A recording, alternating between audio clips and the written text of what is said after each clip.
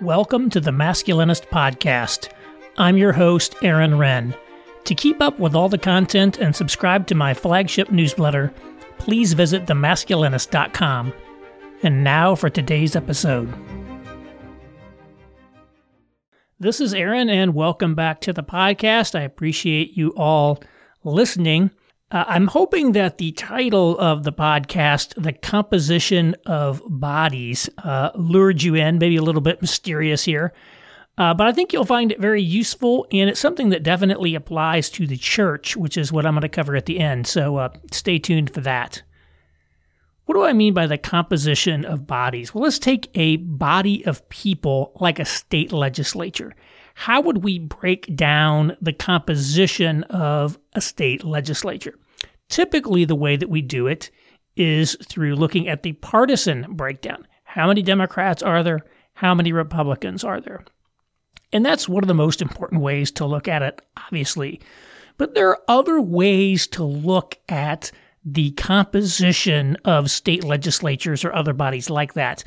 A guy I knew when I lived in Rhode Island by the name of Lou Mazzucchelli, very smart analyst, really came up with great frameworks to think about things. He looked at the Rhode Island legislature. He said, look, the Rhode Island legislature is overwhelmingly Democrat, and you think that explains everything, but let me give you a different way to slice it. And so he said, here is the professional breakdown of the people in the state legislature. Here's how many are from big business. Here's how many are from small and medium-sized business. Here's how many are from unions. Here's how many are public employees. Here's how many are lawyers. Here's how many are from nonprofits. And what he basically showed is there is basically almost no business representation in the Rhode Island state legislature. There wasn't back then. It was heavily dominated by lawyers, by public employees, by unions, etc., which I think is often the case for blue state legislatures. They're dominated by what you might call political class people. And so he says that explains a lot about the kinds of legislation that come out of there. And, it really resonated with me because, my state senator, for example, who his mom lived in my building, so that's how I knew him, he was a school teacher. He was a public school teacher. And so those are the kinds of people who are state legislators in Rhode Island. And, the same thing applies to other states. You can look at other states. So I'm in Rhode Island's a blue state. I live in Indiana now. It's a red state. And, the state legislature's in session, and they're proposing all this legislation, which is really sort of anti-Indianapolis legislation. It's designed to essentially preempt, local government in various ways. They're attacking the transit system and other things like that. And a group of over 60 executives, mostly from the bigger businesses in town, signed a big open letter that they published in the paper saying, leave Indianapolis alone, continue to empower the city to, chart its own course, because it's the economic engine of the state, and, blah, blah, blah, blah, blah, right? They're complaining to the state legislature, don't do all this stuff. And, Indianapolis region is, I would say fairly large employer dominated. So we have a higher share of our jobs than an average city among people with 500 or more employees. And so I looked at that list and I said, how many employees of the companies that whose executives signed that letter are actively serving in the state legislature? And I'm pretty confident that the answer is 0. So what we see is that bigger businesses in the state of Indiana, do not have any, representation by their employees in the state legislature. These kinds of companies prefer to get their way through lobbying traditionally. And I think it used to be more common that large companies might have employees who would run for a state legislature. But that creates political difficulties because then the company is sort of seen, it's kind of seen as a conflict of interest with kind of the corporate brand. And so they've kind of gone away from that. As a result, that these big businesses now have no representation in the state legislature, although obviously, again, they're very powerful lobbyists. And so you start asking, well, who is in the Indiana state legislature? And I haven't looked at it in extreme detail, but it seems to me that there are a lot of very small business types, farmers, funeral homeowners. Apparently there are multiple people who run funeral homes who are in the legislature. And, it makes sense that these, this legislature would be dominated by, these kind of small business types because, like a lot of state legislatures, Indiana has a part-time legislature. So legislators get paid almost no money. Your salary is dirt. So basically, you have to have enough money to essentially take 2, 3, 4 months away a year away from your job in order to go hang out at the State House in Indianapolis. Well, how many people can do that if they have a real job? Right? Basically, nobody. So who runs for legislature? Right? It's going to be people who are essentially in business for themselves, often small businesses. Or it's going to be people who are essentially activists. So it's going to be people who work for nonprofits or lawyers, people whose participation in the legislature is essentially an extension of their professional life. And so this is what you see. These red state legislatures are sort of dominated by the petite bourgeoisie. And that explains a lot about their behavior. It explains why they're so militantly anti-regulation.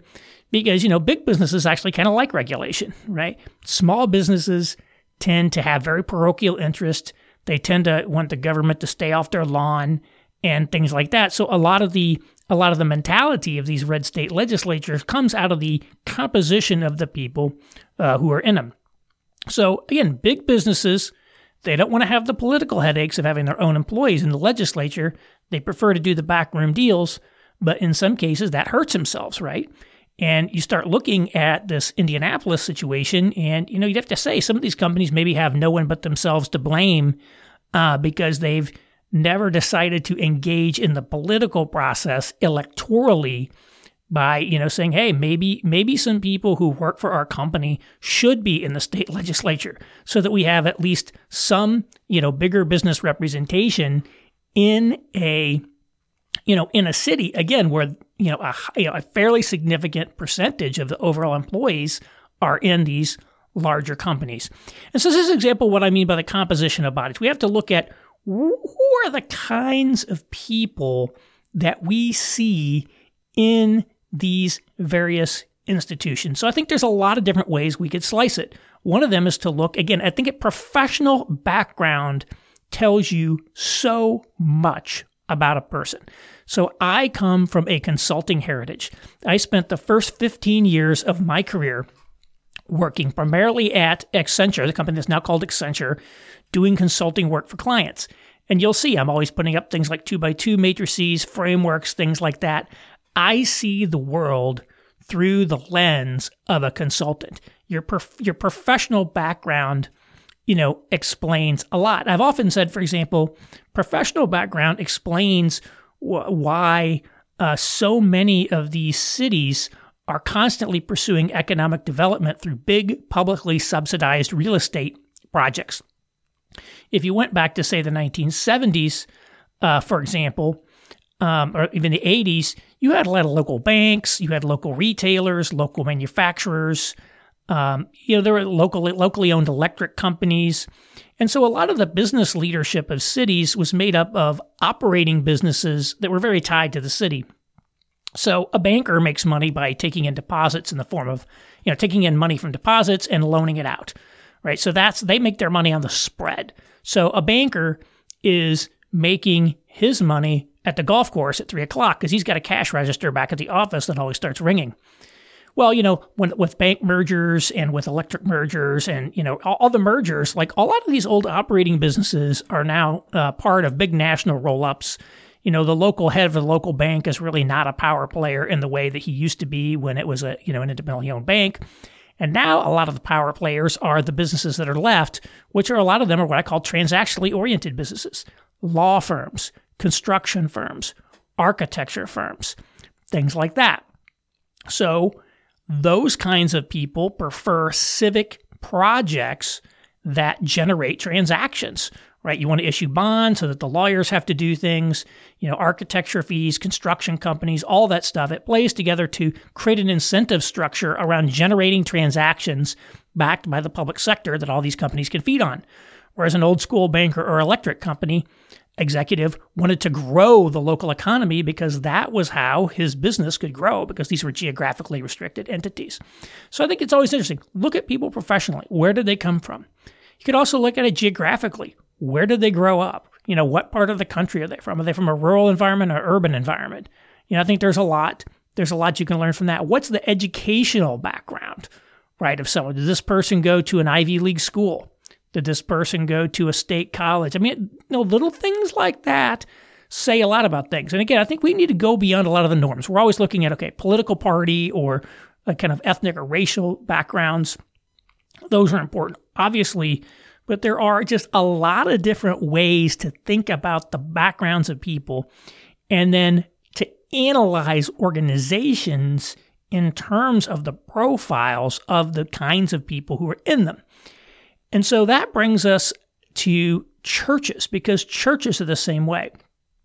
And I would specifically want to think about it in terms of the people who lead churches.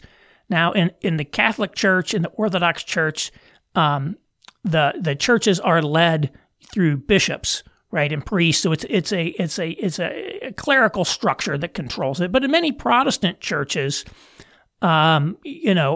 Presbyterian churches certainly, but many other ones. I think Episcopal churches are essentially this way, even though it's kind of a bishop system, is you essentially have a local board of elders or a church council or a vestry or something like that is, charged with making the decisions. Okay. And, my impression of these, elder boards in all of the churches that I have attended is it tends to skew towards the richest people in the church, which I guess at some level makes some sense because, church giving, there's church giving follows a Pareto distribution. So if you don't know what a Pareto distribution is, it's like the 80-20 rule, right? So 20% of your people are going to give 80% of the money. And that's not a hard and fast rule, right? But, probably a relatively small number of people are writing a lot of the biggest checks that are paying a lot of the bills in these places. And so naturally you care a lot about what those people think because, at some level you can't afford to alienate them. So you end up with a church elder board that's made up of kind of like higher profile business people and things like that. And so I think this has some implications for how that church is going to function. So for one thing, you're going to end up with a more of a limited perspective. If you end up with sort of all ballers on your elder board, then that's not really necessarily reflective of the congregation. I don't think you need to truly reflect it. You want the best qualified people on there. But you do end up with a sort of limited perspective from those professional backgrounds. And I think one of the things that's very key and very clear for some of these people who work in sort of corporate positions or even if they own businesses that have sort of a bigger public profile, is that a lot of these kinds of people cannot take much heat, right? They cannot handle bad press. They are essentially what I would call reputation fragile. So if you are the CEO of a publicly traded company, right, or a partner in a hedge fund that is, a big public hedge fund associated with a major company, and those are both examples of real elders that I know, no matter how great a guy you are, you're someone who, if the New York Times started writing articles about your church saying what a bad place it was, you're going to be under a lot of pressure because it's going to bleed over into your professional life. There's not going to be any way to cleanly or completely separate, your personal professional life from, the church business and what it is. So when bad things start being written about your church and you're like an elder in that church, that's going to affect you professionally, potentially, if you're in a traditional large corporation. So to the extent that the elders or the leadership structure of a church is reputation fragile to the press, fragile in the Taleb, Nassim Taleb sense of the world, then your church is basically going to be fragile as well at some level. And so that's why I think, we need to be thinking very intentionally about the compositions of these elder boards or leadership boards in terms of the background of the people who are on it. Because you want to have enough, diversity of backgrounds and enough people on there that are going to be less susceptible to sort of secular pressures. So that, you don't end up having kind of a pain point come in and the kind of thing just sort of deforms. And so again, I just think that is one of the things that we tend not to think about when we think about these boards. And, again, I don't have all the, I'm not going to say you need to have this, you need to have this, you need to have that, but I do think we need to take a look at is, okay, is this group of people going to have structural weaknesses because too many of them come from very similar milieus or backgrounds? Because the milieu or background of the people who are there is going to affect things. And so I think this is the way, and I mean, if I would look at this, I'd look at this in my church. You would look at it at, a board. You could look at it as any sort of a nonprofit board. You could look at it at a legislature. You could look at it in any way and just ask, what are the kinds of people who make this up? Where do they come from? It'll often give a lot of insights into how that organization is going to function, what its dynamics are going to be, what its strengths are going to be, what its weaknesses are going to be. And then if we're going to be someone who's got a stake or a say in how things get structured, we need to think about those, not just some of the other things, because it has a big impact on it. So that's a little tidbit to way you could look at legislatures. You can look at your church by looking at sort of the professional, educational, geographic backgrounds of the people who are in it. Often gives you some surprising insight. Thanks for listening, and I'll talk to you next week.